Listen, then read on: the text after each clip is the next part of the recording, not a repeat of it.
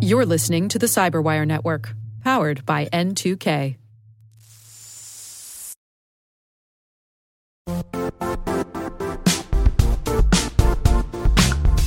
And now, a word from our sponsor, Zscaler, the leader in cloud security. Cyber attackers are using AI in creative ways to compromise users and breach organizations. In a security landscape where you must fight AI with AI, the best AI protection comes from having the best data. Zscaler has extended its zero-trust architecture with powerful AI engines that are trained and tuned by 500 trillion daily signals. Learn more about Zscaler Zero Trust Plus AI to prevent ransomware and AI attacks. Experience your world secured. Visit zscaler.com/zerotrustai.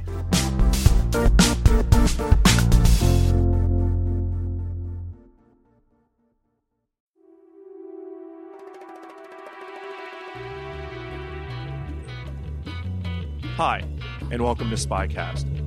From the secret files of the International Spy Museum in Washington, D.C., I'm Dr. Vince Houghton, the museum's historian and curator. Every week, the museum brings you interesting conversations with authors, scholars, and practitioners who live in the world of global espionage. Join us as we take a closer look at the secret world of intelligence. We are joined today by Lieutenant General Michael Flynn, who, after graduating from college in ROTC in 1981, was commissioned as second lieutenant in military intelligence.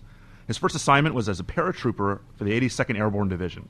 Since then, he served in a variety of command and staff positions to include the commander of the 313th Military Intelligence Battalion and G2 of the 82nd Airborne Division, also G2 of the 18th Airborne Corps, the CJ2 of the Combined Joint Task Force 180 Operation Enduring Freedom in Afghanistan, the commander of the 111th Military Intelligence Brigade at the Army's Intelligence Center, the Director of Intelligence, Joint Special Operations Command with duty in Operation Enduring Freedom and Operation Iraqi Freedom, the Director of Intelligence, the United States Central Command with duty in OEF and OIF, the Director of Intelligence for the Joint Staff, the Director of Intelligence for the International Security Assistant Force Afghanistan and U.S. Forces Afghanistan, and Special Assistant to the Deputy Chief of Staff G2. He most recently served as Assistant Director of National Intelligence for Partner Engagement before becoming the 18th Director of the Defense Intelligence Agency in July of 2012. He served as the DIA Director until his retirement from the military in autumn of 2014. Thank you, General Flynn, for taking the time to talk to us. Thanks, Vince, but really appreciate it. It's like reading my obituary. Well, not yet. We're going to add several paragraphs to that. So I want to start broadly and kind of tighten up the specific issues as we go.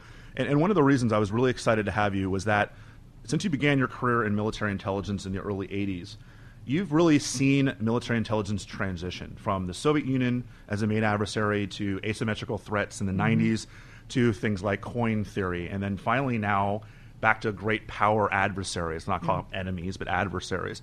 So can you talk very broadly about how the mission changed while you were in military intelligence from the 80s through a couple years ago? Well, I came into, as you highlighted in my biography, I came in at the beginning of an era, I think, where it was the fall. It was the beginning of the fall or the collapse of the Soviet Union, and and at that time, of course, none of us knew that.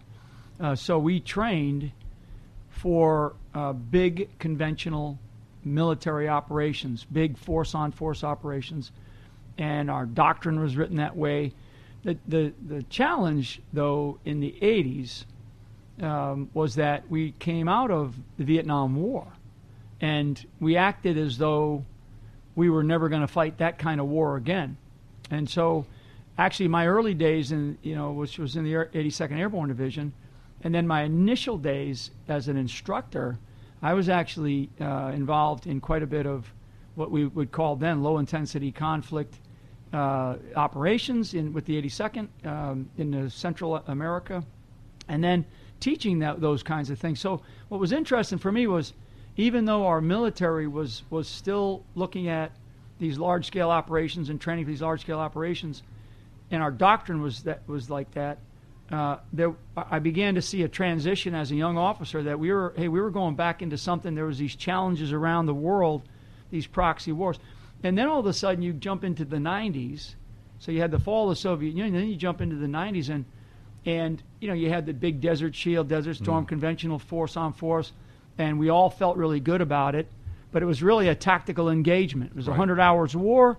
It took us 6 months to kind of get prepared. We did it. It was over in a very short period of time, and we were out of there.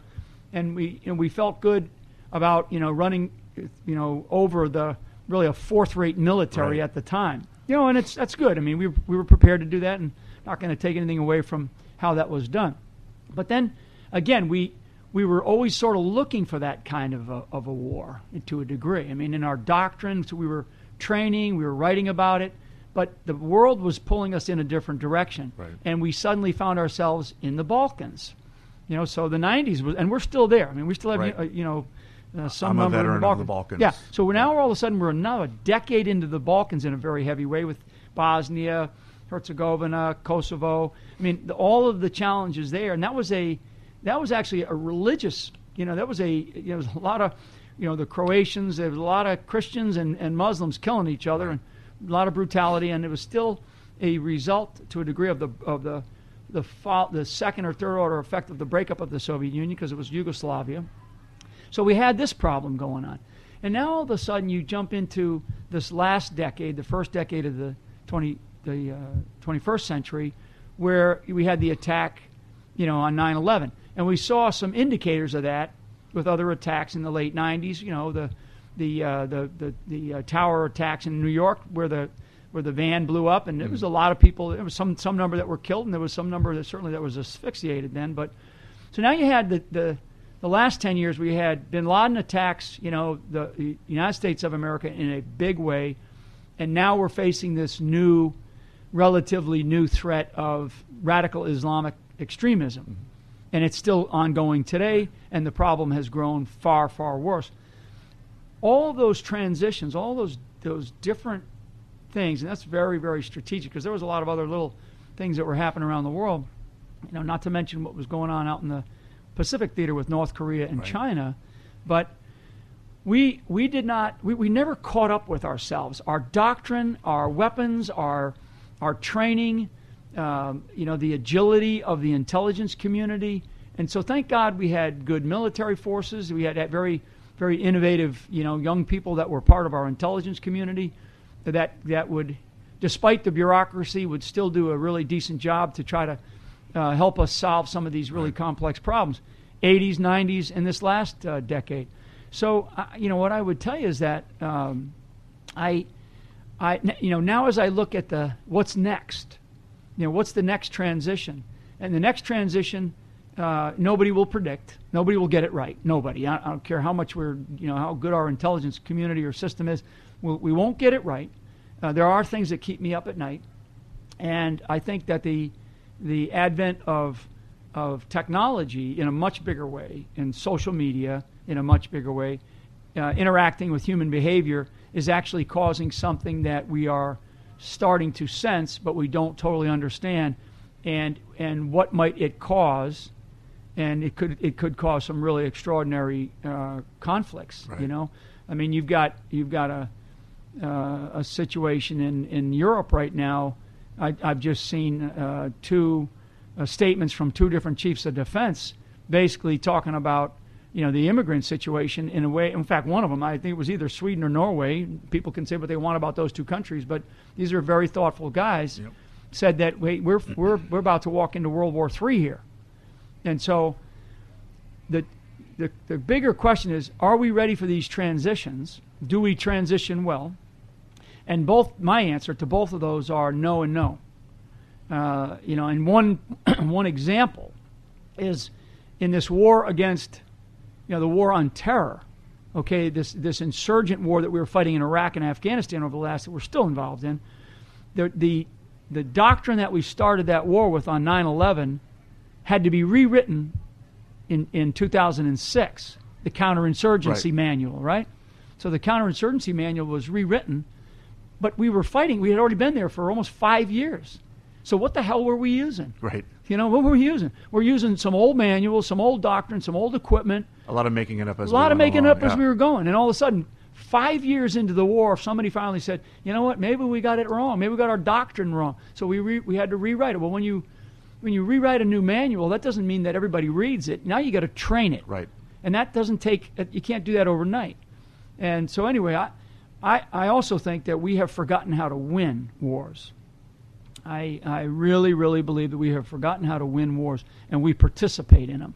Well, I mean, we haven't had a clean win since 1945, probably. Yeah. I mean, that's right. There's been a lot of muddling through, and Desert Storm perhaps was a clean win. Yeah, and I'll tell you, I get tired of those generals, frankly, and leaders who I've heard say, we've never lost a battle. We've never lost a fight on the battlefield.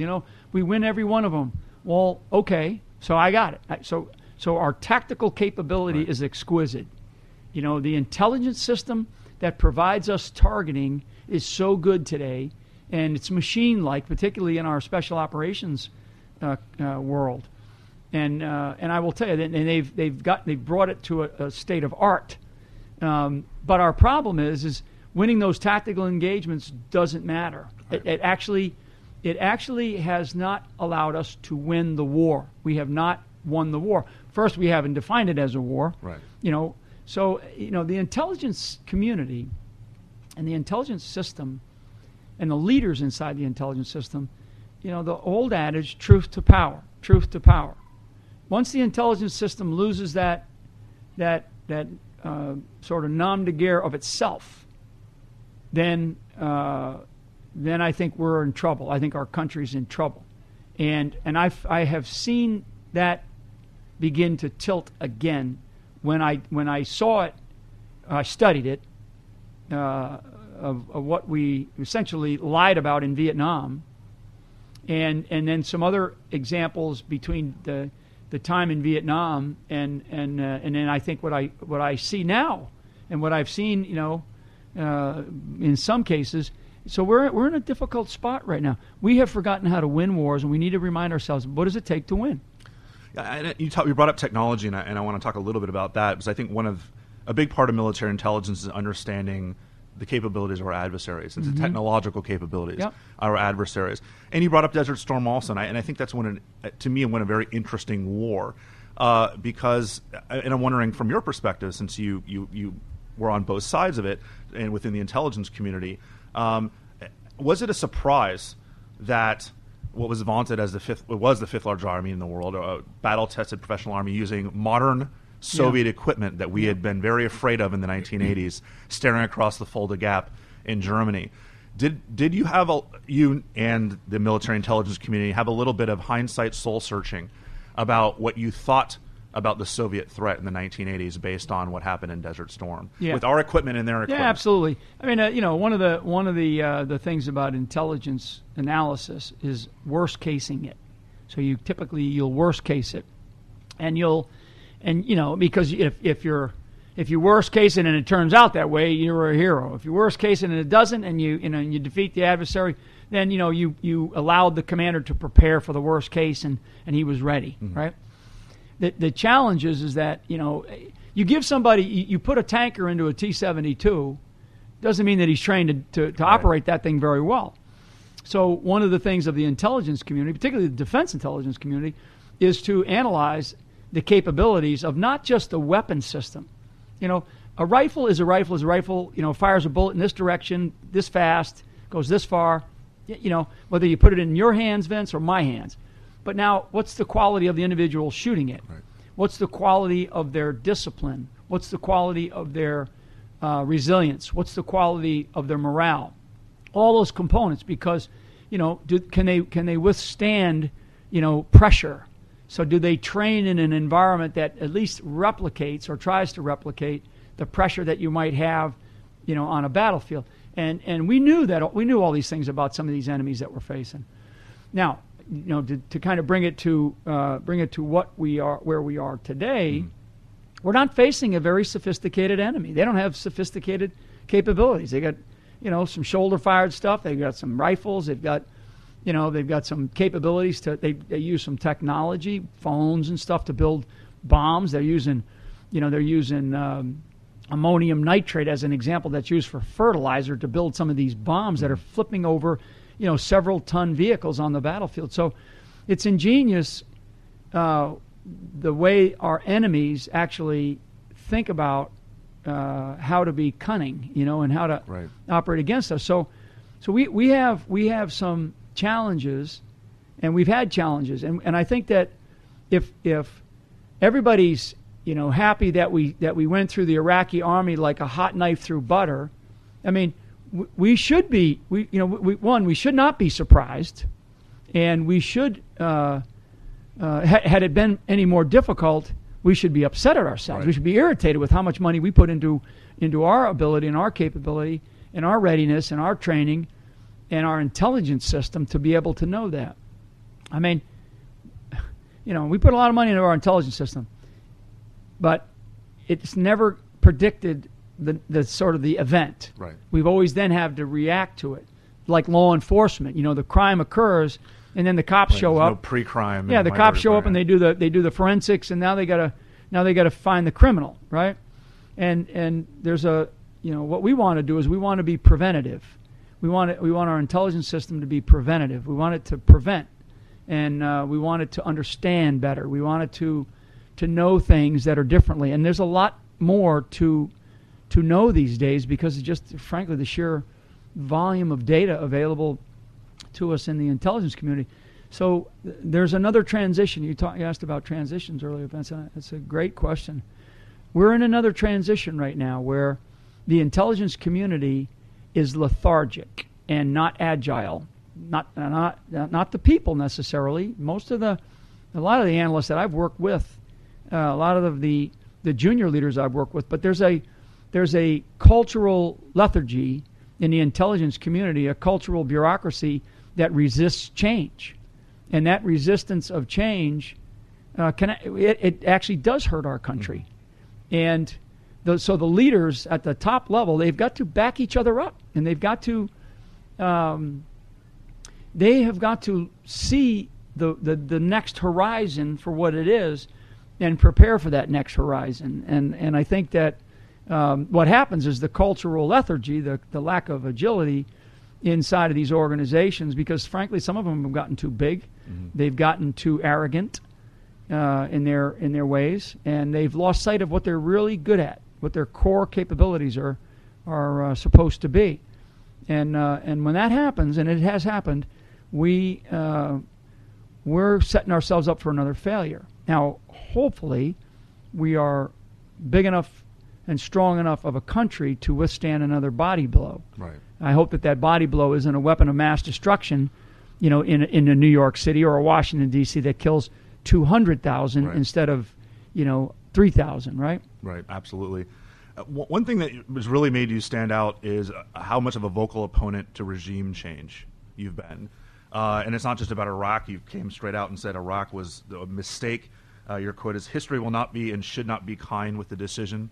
But also places like Libya. But beyond what made it think, I thought it was interesting, beyond these states, you've also been a vocal opponent of, for lack of a better term, regime change within non-state organizations. Well, people, Zarqawi, Zawahiri, bin Laden. And that brings up the question about Syria today, about the argument about taking Assad out of power, and the argument about using drone attacks against people like Anwar al-Awlaki, who, after bin Laden was killed, was considered the most dangerous man in the world. Can you talk a little bit about that philosophy, about, the decapitation? That's a fancy way that the military has talked about ways to win wars. It's a failed strategy. I'd love for you to talk about it. That strategy is a failed strategy. That actually comes from the previous administration to the Obama administration. But that's a failed strategy. You can kill these leaders all day long. Look at what we've done. We're getting ready to roll into the 5th anniversary of the death of bin Laden, right? Well, what has that gotten us? That's gotten us almost a tripling, if not quadrupling in some places, of the scale of this enemy that we're facing, and to include right here in the homeland. So and I don't even want to use the word, but the taking out of leaders of this current enemy that we're facing, that's a failed strategy. What we should do, it doesn't mean that we don't go after them. Mm-hmm. I would much rather capture these guys, put them in a military tribunal, show them for what they are, which is really weak-kneed individuals who have nothing but excuses. And actually, when you capture some of these guys, some of them show their true colors, and they're not as big and bold as they are when they're on the battlefield and spewing all this hatred. So So and it's not that I'm against regime change in non-state. It's just that we have to be smarter about what we do. And I mean, Awlaki, why didn't we? If we could have captured him, why not capture a guy like that? Right. If we could have captured Bin Laden, I know it would have been a circus in some courtroom. But you know what? Make it a circus. But it's you're showing this guy for who he is, and you're getting him to admit that either one, this is about a religion, or two, I'm just a hateful person, and like I'm like another Hitler, Right. kind of thing. Like I'm sort of like that ism was, because like I've said, if we had lost to Hitler in World War II, we'd be praying at the altar of Nazism. So, we don't want to pray to the altar of radical Islamism. We just don't. So we have to understand what's happening. So let's just use Libya, because you mentioned Libya. We went into Iraq, and we did what we did in Iraq, and look at what we got. And then all of a sudden, did we learn a lesson by looking at Iraq and then going into Libya? I mean, Libya, just the other day, our Secretary of Defense, our current Secretary of Defense, Ash Carter, is now talking about, putting troops into Libya, more special forces in Libya. Why? Because Libya is a failed state. So we went into Libya, God knows why, I guess to get rid of Gaddafi. We had nobody, behind him to put in behind him. I mean, it was sort of like a political decision to get rid of him. A guy who was actually had given up his nuclear program for us, who was taking Al-Qaeda prisoners who we were capturing, and he was taking them back into his country and putting them into prison. So when Gaddafi was killed essentially and overthrown, now Libya is a failed state, and you've got elements of Al-Qaeda and elements of the Islamic State now widening the problem inside of Libya. Libya is going to be basically a bastion for a safe haven, if you will, for even more growth of this radical element that we are facing. And frankly, one of the sad things about Libya is that's where most of the migrants. So if you look at the migrant routes coming across the Mediterranean, one of the major routes is coming out of Libya going right into Italy. I mean, it's thousands and thousands of people a month. There's so many problems that were created by Libya. So you can look back at the problem in Iraq and the decision made for Iraq, which I do believe history will not be kind to that decision.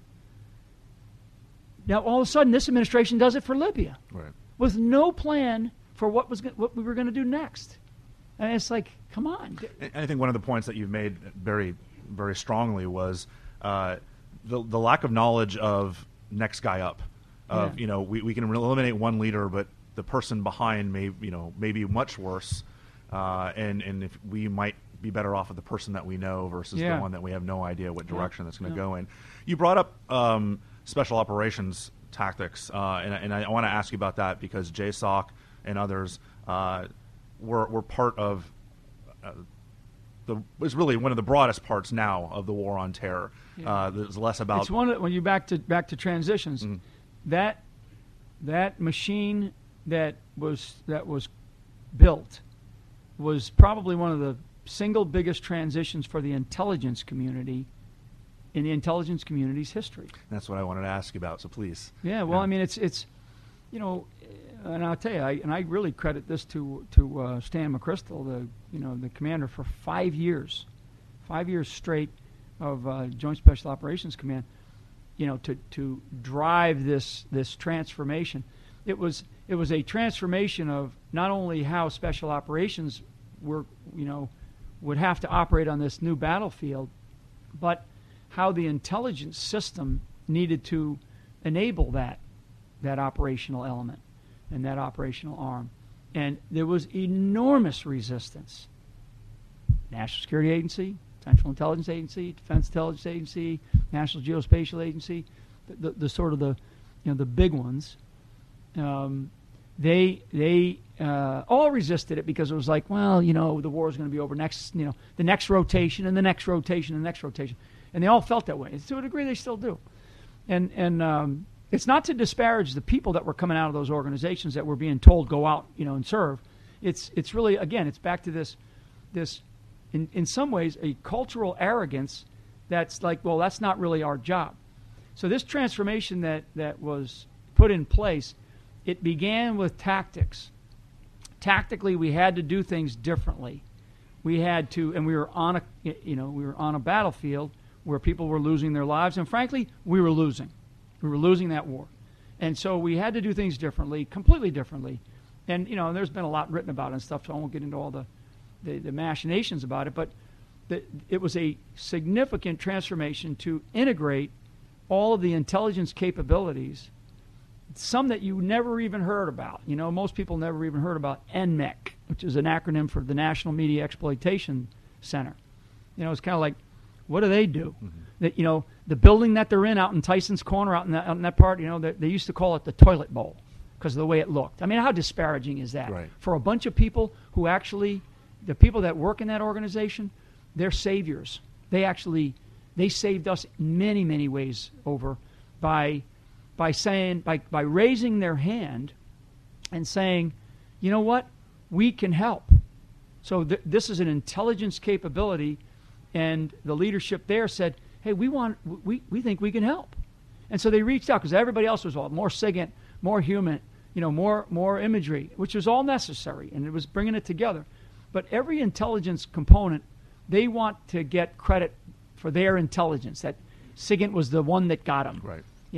Geospatial or imagery was the one that got them. It was the human that got them. I mean, everybody wants that credit. And I don't know how many times I've seen different briefings about Zarqawi as an example that, organizations taking credit for getting them instead of saying this was a massive team effort built over a period of about 3 years to get to that level. And people can take credit for what they want, but the credit goes to the operators on the battlefield that suddenly realized how important intelligence was to them, and they began to pull the system forward. They are the ones that really, I think, if you're looking at not only the physical bravery and the courage and the resilience that they demonstrated over time, but what they did was they forced success by being successful, and they forced integration on the battlefield, because all of a sudden, we were in the summer of 2004. We were doing maybe 4 to 7 raids a month, and everybody's kind of like, well, and we were asking for more. We wanted more stuff. We wanted more intelligence capabilities. It's like, well, I'm not sure if we can afford it. We're busy over here. We're busy over there. We got problems everywhere around the world. We're at war. Our nation decided to take us to war. Right. The president of the United States decided to take us to war, and we got people back in Washington, D.C., where we're sitting right now, just kind of going, well, yeah, I got it. You're not really the priority right now. I mean, I physically flew back to Washington, D.C. as a colonel and walked the halls of the Pentagon to just raise hell with people, because it was like, are you kidding me? I just found out from your office that you guys denied this request. You have every capability to be able to provide it, and you denied it. Why? Well, you guys just aren't the priority. I said, go take that over to 1600 Pennsylvania Avenue. Tell the president that it's not the priority, because I was just told that it is the priority. Mm-hmm. So I'm getting fired up here with you, but it seems like a lot of what you're saying is that the word community and intelligence community is not being embraced. The idea of it wasn't at that time. Okay. It wasn't at that time. I think that it has progressively gotten better in certain areas, but we have to make sure that we don't lose sight of that. We don't lose sight of what that means. It's not about sitting around in Washington D.C. and a bunch of us staring at our navels in some meeting that we have where all the IC members are together. It's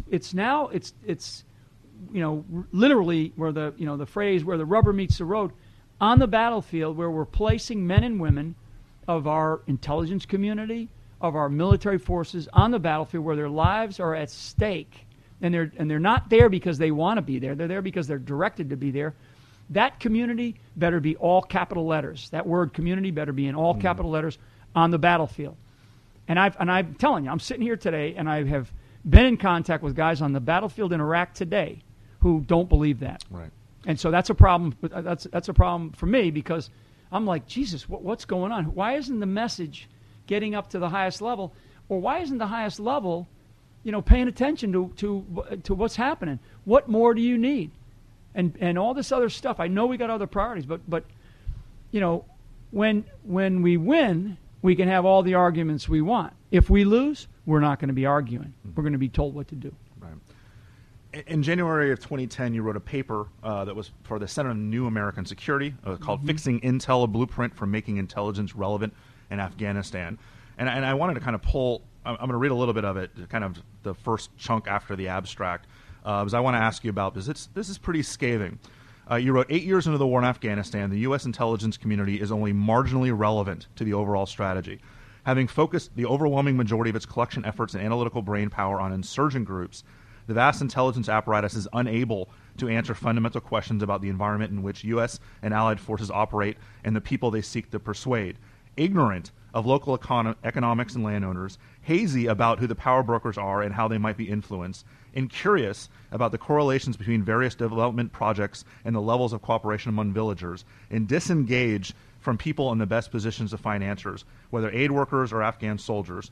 U.S. intelligence officers and analysts can do little but shrug in response to high-level decision-makers seeking the knowledge, analysis, and information they need to wage a successful counterinsurgency.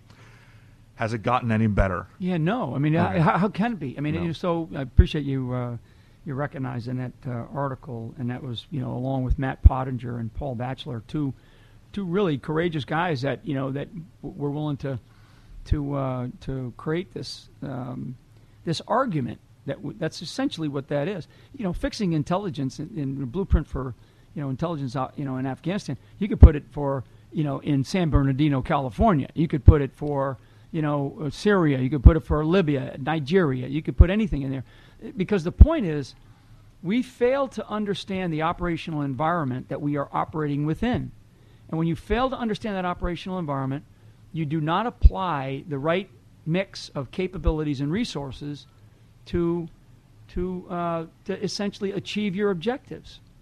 And that failure still exists today. We are matching the wrong set of resources against the problem, because we look at it like, well, these guys, the big debate about clearly defining the enemy. You can't defeat an enemy that you won't clearly define, period.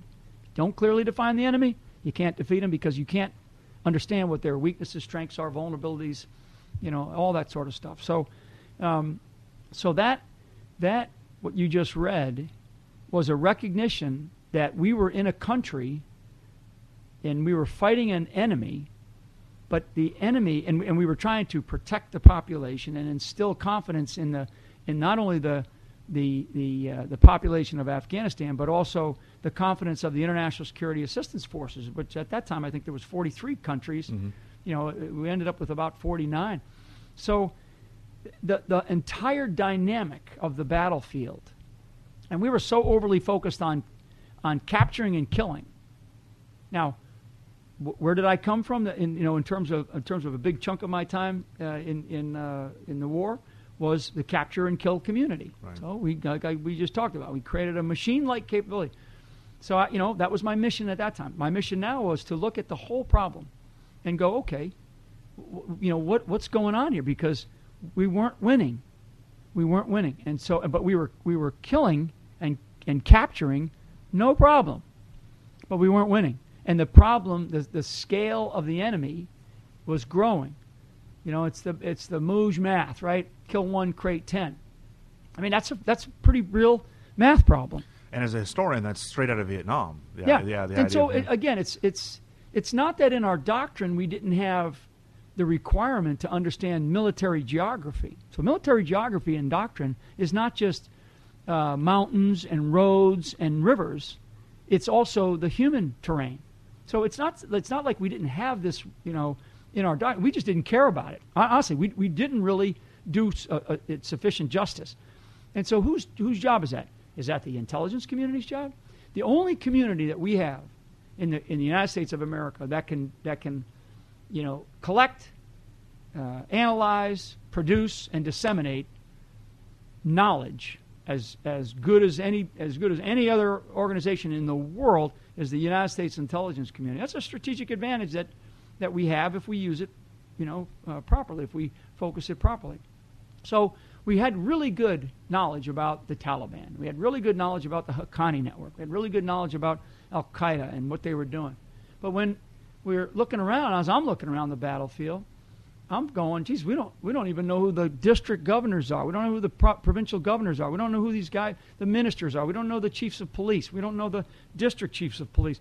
Where did these guys come from? We're dealing with them. We had no clue about how much corruption was going on.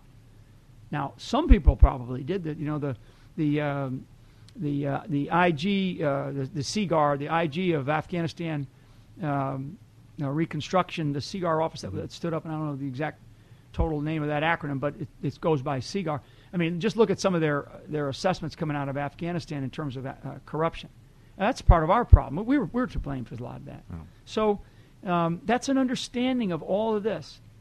So who's responsible to do that? Is it some civil affairs unit out of Fort Bragg, or is it the intelligence community? I think it's the intelligence community, and actually that phrase that you read was probably being polite. Well, there's an extraordinary phrase also in that paper where you say the U.S. intelligence community has fallen into the trap of waging an anti-insurgency campaign rather than a counter-insurgency campaign. Yeah, and that sounds like what you're talking about here, the idea of just kill them all instead of understanding what's causing the insurgency in the first place. Capture, kill, and then what do you do? I mean, so how do you fix the problem? If you only look at this as a military problem, then you're only going to get a particular hammer based on based on the nail that you're looking at. And if you want a military solution, you pick this hammer up. The challenge for the country in what we're facing, and for the intelligence system and the intelligence community, is to help our leadership understand what it is that we're facing and understand the full breadth of the problem.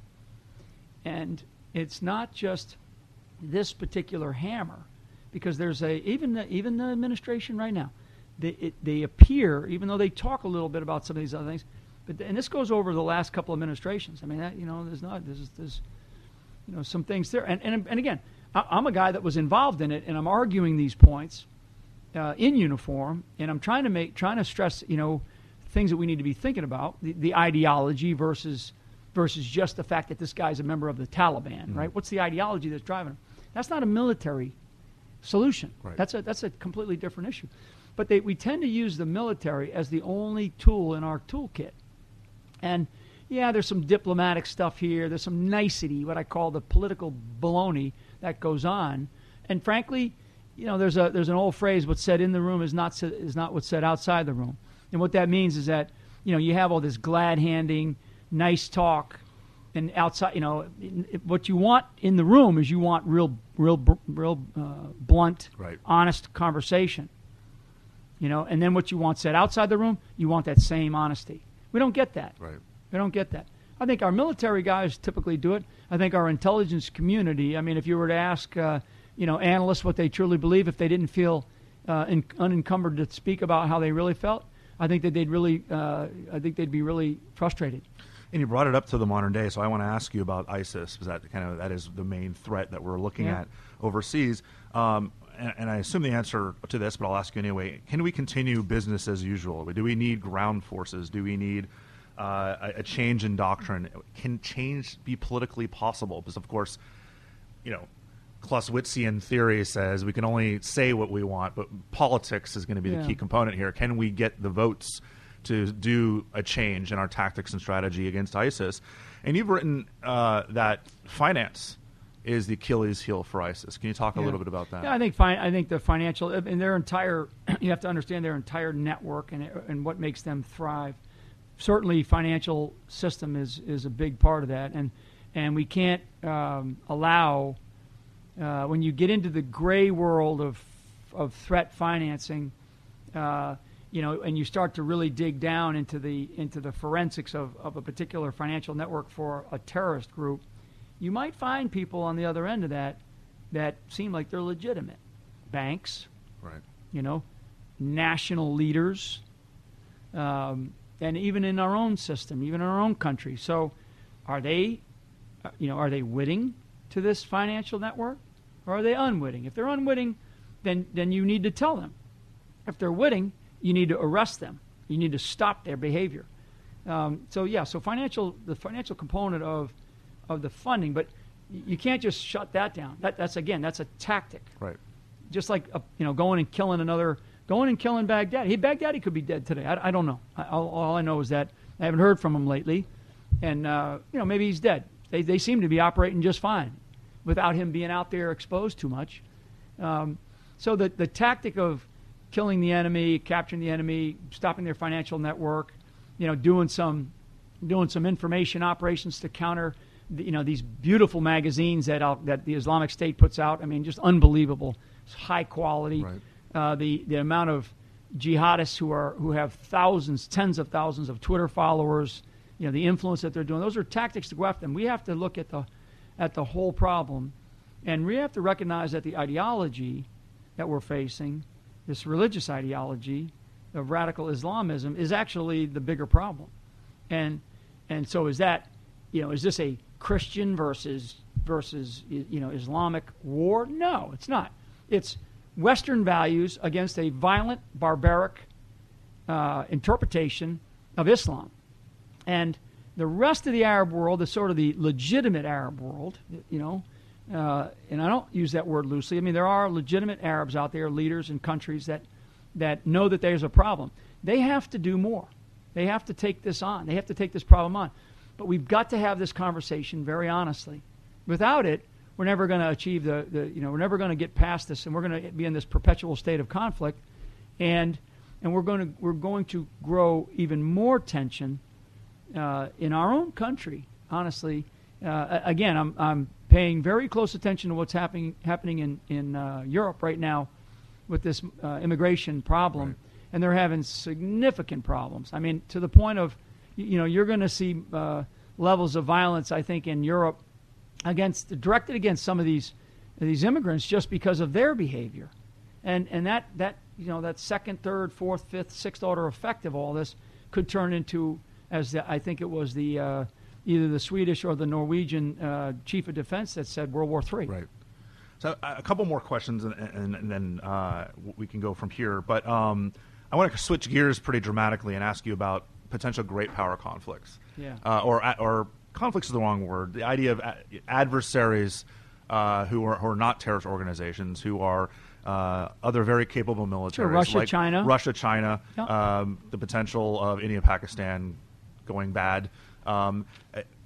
Do we need to, how do we refocus attention? Do we need to refocus attention? Can we do both at the same time? Yeah. Do we have the intelligence capabilities to pay attention to the changing dynamic in the asymmetrical threats, like you talked about, the idea of identifying the problem, of getting the intelligence community to work together as a community, while at the same time paying attention to the great power conflict potentials with the Chinese in the South China Sea and the Russians in Ukraine and Crimea? Yeah. How do we do both? Can we do both? And are we taking our eye off the ball when you see things like the OPM hacks and Russia's actions in Ukraine and Yeah. Putin's resurgency?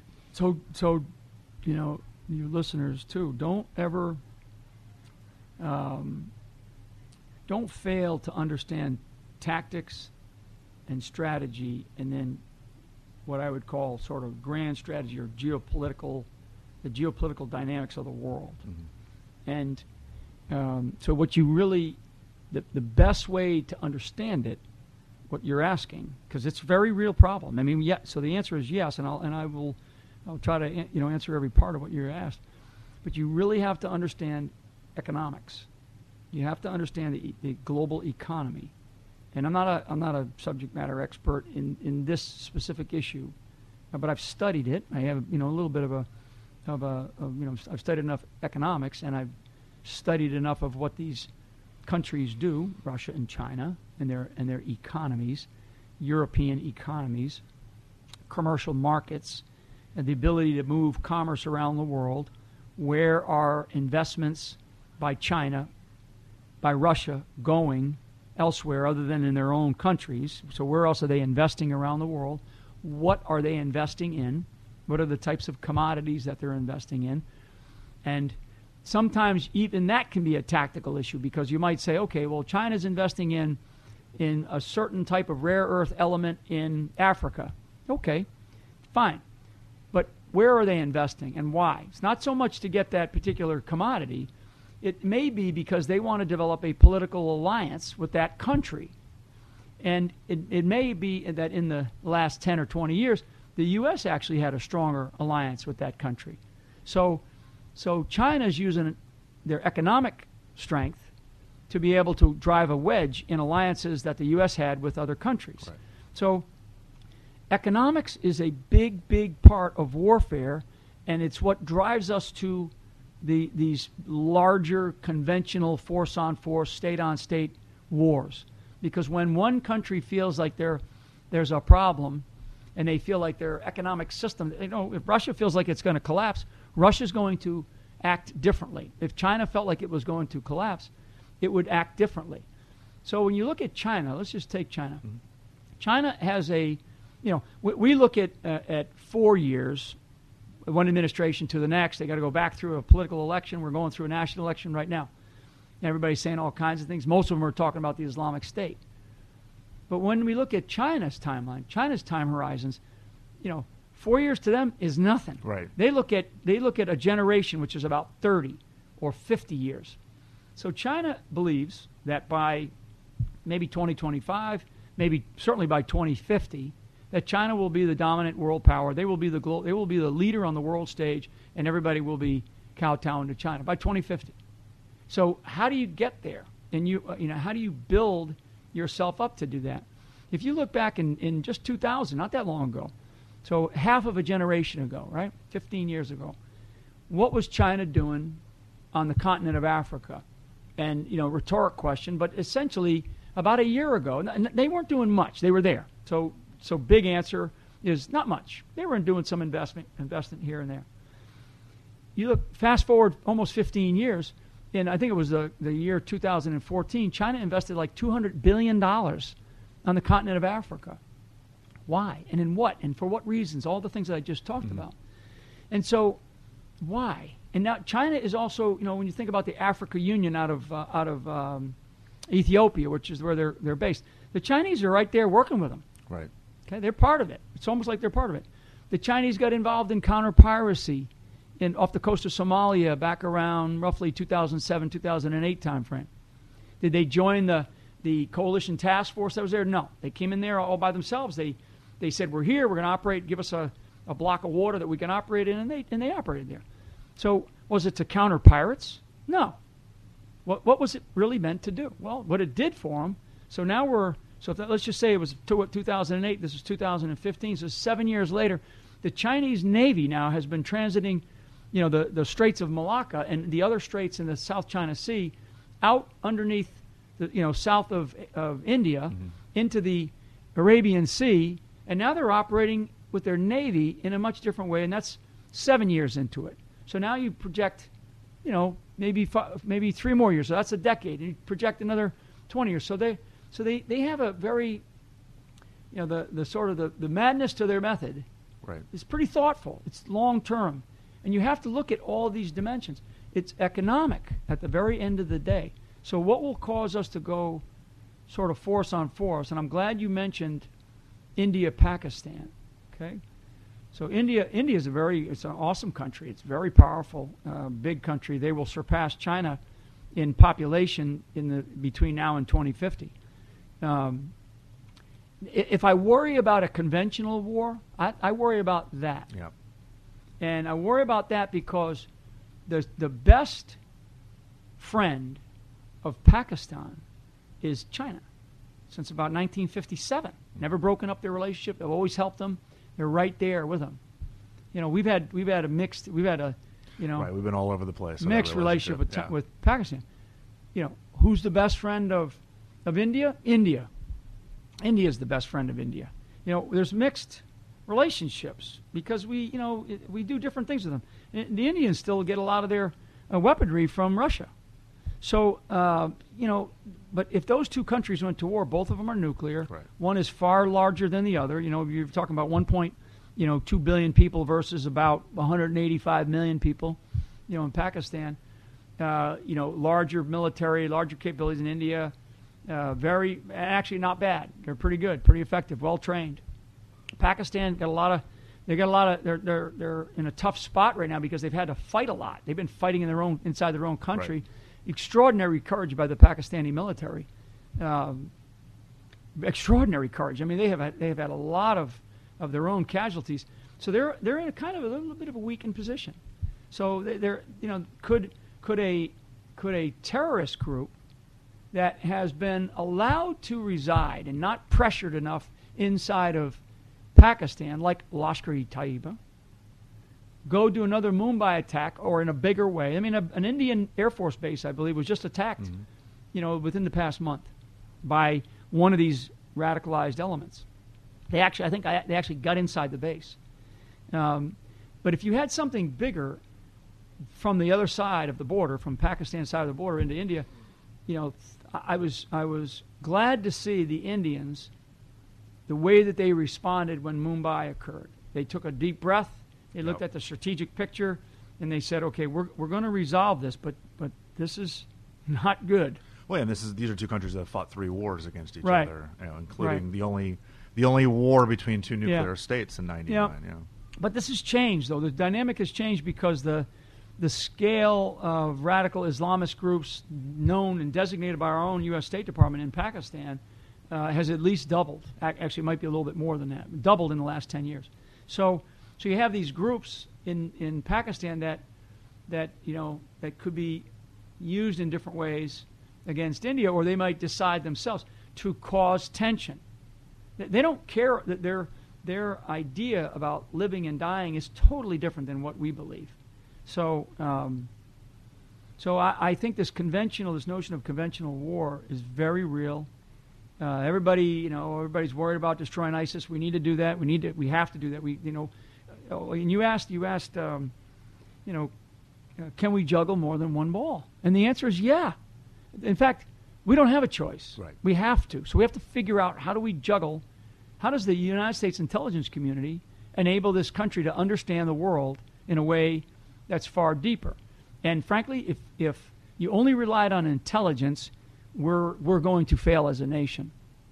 But the intelligence community has a big role in that, big role in that. And I think that there's got to be some different ways that the intelligence community functions and operates and allows its people to operate in a much freer way, taking some even more extraordinary risks. I mean, I really, for those that listen that are, part of the CIA, I really, really believe that's an organization that one has extraordinary people and some talent, but lost sight of what it was really, really the best in the world at, and that's human intelligence. And I've been plenty of conversations where people describe them as the best Air Force in the world. I don't know what that means. I just know that people have said that, because of these mysterious, things that happen around the world with some of these strikes. I think that's something that's a cultural shift, and we've got to understand that if we want to have exquisite human intelligence that's not based in Paris, that goes out there on the battlefield sometimes. Right. And I, not to say that there haven't been people that have done that, but there's a reason why the special operations community, really, in a way, embraced that kind of intelligence themselves. Right. Because and then you wanted to bring in, that agency closer because they had the authorities. Well, and they had the money. Yeah, you got the teams guys and the special operators are doing collection on the battlefield. So because I don't want to get into there's nothing we're talking about classified here, but I just think that we have to understand what are we really good at? What are our core capabilities? I believe. I'm sitting here today telling you this on in your podcast from the Spy Museum. I believe that that you could create an open source intelligence capability to compete against the U.S. intelligence community at far cheaper. Now, maybe we're able to do that because of the space programs that we've put into place and all these other things. But my shift, what I saw as a senior intelligence officer, and I went up to be the the senior intelligence officer for the Department of Defense. In my days, where you mentioned, as a, senior intelligence officer for 18th Airborne Corps. When I was the senior intelligence officer for 18th Airborne Corps prior to 9/11, most of the intelligence that I would present to my commander was SIGINT, imagery, some human, if it was, some tactical, maybe some strategic stuff, some analysis that was done at a very top secret level, almost 80%. So I'd go in there every day, I'd give them a briefing. When we did operations, either exercises or real-world operations that we were still involved in the Balkans, you get your tactical intelligence reporting, from your patrols and stuff like that. I would say about 80% was really in the world of INT, I-N-T. Today, it's the world of, that's flipped on its head. Right. It's like 90% now is in the world of open source, the open world of information. I was with a group the other day looking at some incredible open source capability that tells me everything I need to know as a military guy, tells me everything I need to know about planning, targeting, and operating from just that one capability. And it was all free except for the particular technology. Right. But the data was free. And so you can maybe the intel community can go out and steal some more data and add it in there, and that gives you a refinement and enrichment of the intelligence. But really, the open world of information today, it has surpassed the intelligence community, and I think the intelligence community needs to find, sort of rediscover its agility, its speed to action. And I think that they need to allow those down in the sort of the bowels of the organizations that exist to feel much more freedom to be able to really be honest. Right. Because Jim Clapper is a great guy, unbelievable servant of this country. But between sort of the old phrase in the military, it's between the bars and the stars. Well, between those captain's bars and the stars above you, there's multiple layers. And believe me, the bureaucratic inertia in the United States intelligence community, the chokehold that exists, is really something that is actually hurting us right now. It was just announced, I think, today that Mike Rogers, Admiral Mike Rogers, the commander of Cyber Command and the director of the National Security Agency, just announced, I think he called it NSA 21, which is a means to reform, to reorganize the agency, and I would tell you that I'm a huge fan of his. I think the world of him. I want nothing but that to be incredibly successful, but he's already he exposed it in some presentation he gave the other day, and it's sort of out publicly now as a I guess it's announced, and there's already people. I've already gotten cards and letters from people telling me how this is going to be this part of the agency, that part of the agency, this part of the community. Hey, it's tough if you don't do it, folks. It's not that it's going to be perfect, and it's going to be hard. And he's not saying it's got to be done in 6 months. Right. I think his timeline is like 5 years.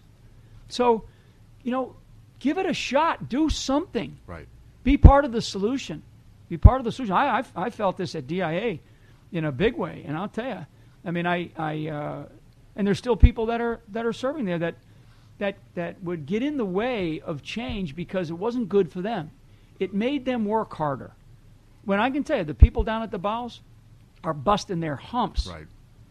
People out in the commands, out in the field, in our embassies, in the combatant commands, and frankly, members of the science and tech community, National Media Exploitation Center, the analysts that are in various centers, whether it's in CIA or DIA, they're working their tails off. And all they want to do is they want to know that their leadership, so they heard from the director that the director wants this. And I know he didn't just wake up last night and think and dream it.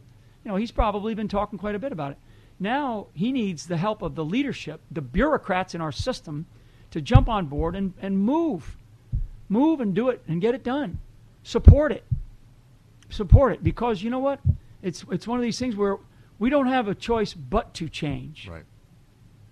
And because if we don't, those organizations that haven't changed, they go away. They go away. And the nations that are part of those, that have those organizations as a part of them, those nations don't exist anymore. So anyway, really interesting stuff. Yeah. So you continue to advocate about the way that the intelligence community can be done better from the outside world. Again, you retired in 2014, and you're now the chairman and CEO of the Flynn Intel Group. I assume you named it after yourself. But what do you do? Like what is the Flynn Intel Group doing? Yeah, thanks for asking. We are involved in intelligence, security, cyber, and those sort of components. And what we have created is a very small, agile team to bring together partnerships and help those companies. So if it's a small company, particularly veteran-owned companies, in those commodity areas, intelligence, cyber, and security, frankly, for all what they call in the business world, all verticals, all market sectors, healthcare, transportation, logistics, supply chain management, and maybe some dabbling in government. But frankly, government is too hard to work with because it's just so incredibly bureaucratic, and there's a chokehold by many of the sort of the bigger guys that stunts those. So we're trying to partner. We're looking for we're leveraging the network that we have, which is international, commercial, business, and government to a degree, and trying to help companies who are good, small companies to get better, mid-sized companies who are good and strong to even grow better, and partnering with them to basically have some fun. At the end of the day, the three words that we are about in Flynn Intelligence Group is defense, diplomacy, and development. And if we can combine those three things, and that's for countries who have this, essentially are aligned in some way with our values here in this country, will help other countries. Certainly, companies that are looking for help to be exposed to new ideas, new markets. We are being very innovative, very disruptive in some aspects. And I personally see probably a dozen, 10 to a dozen companies a week in terms of what they're doing and how they're trying to break in. And so, with my experience in how to break into, in how to talk to senior executives, senior leaders, C-suite level people, how to understand, the complexity of what it is that they're trying to put together. And if I can do that in any way, if I can help in any way, we are. And that's defense, diplomacy, and development are really the sort of the monikers that we like to tag to our shield, which is our logo. Well, Lieutenant General Michael Flynn, the former director of the Defense Intelligence Agency, and many other things, as his bio showed us in the beginning, thank you so much for taking the time to talk to us here at the International Spy Museum. Yeah, thanks, Vince. Thanks for having me. Really, really appreciate it. Thank you for listening to Spycast. Remember, every Tuesday we will post a new podcast, available from both spymuseum.org and iTunes. If you have any questions or comments about Spycast, email us at spycast@spymuseum.org or leave a comment or review on our iTunes page. You can also follow us on Twitter at INTL Spycast. That's INTL Spycast. Talk to you next week.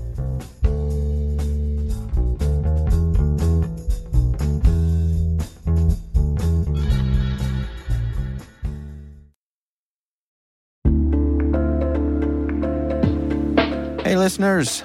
We're always looking for ways to improve the N2K Cyberwire network and maintain the intelligence-driven news experience that keeps you in the know on the latest developments in cybersecurity. We've launched our 2024 audience survey and would love for you to take a few minutes to share your feedback. And hey, there's even a chance to win a $100 Amazon gift card if you complete the survey.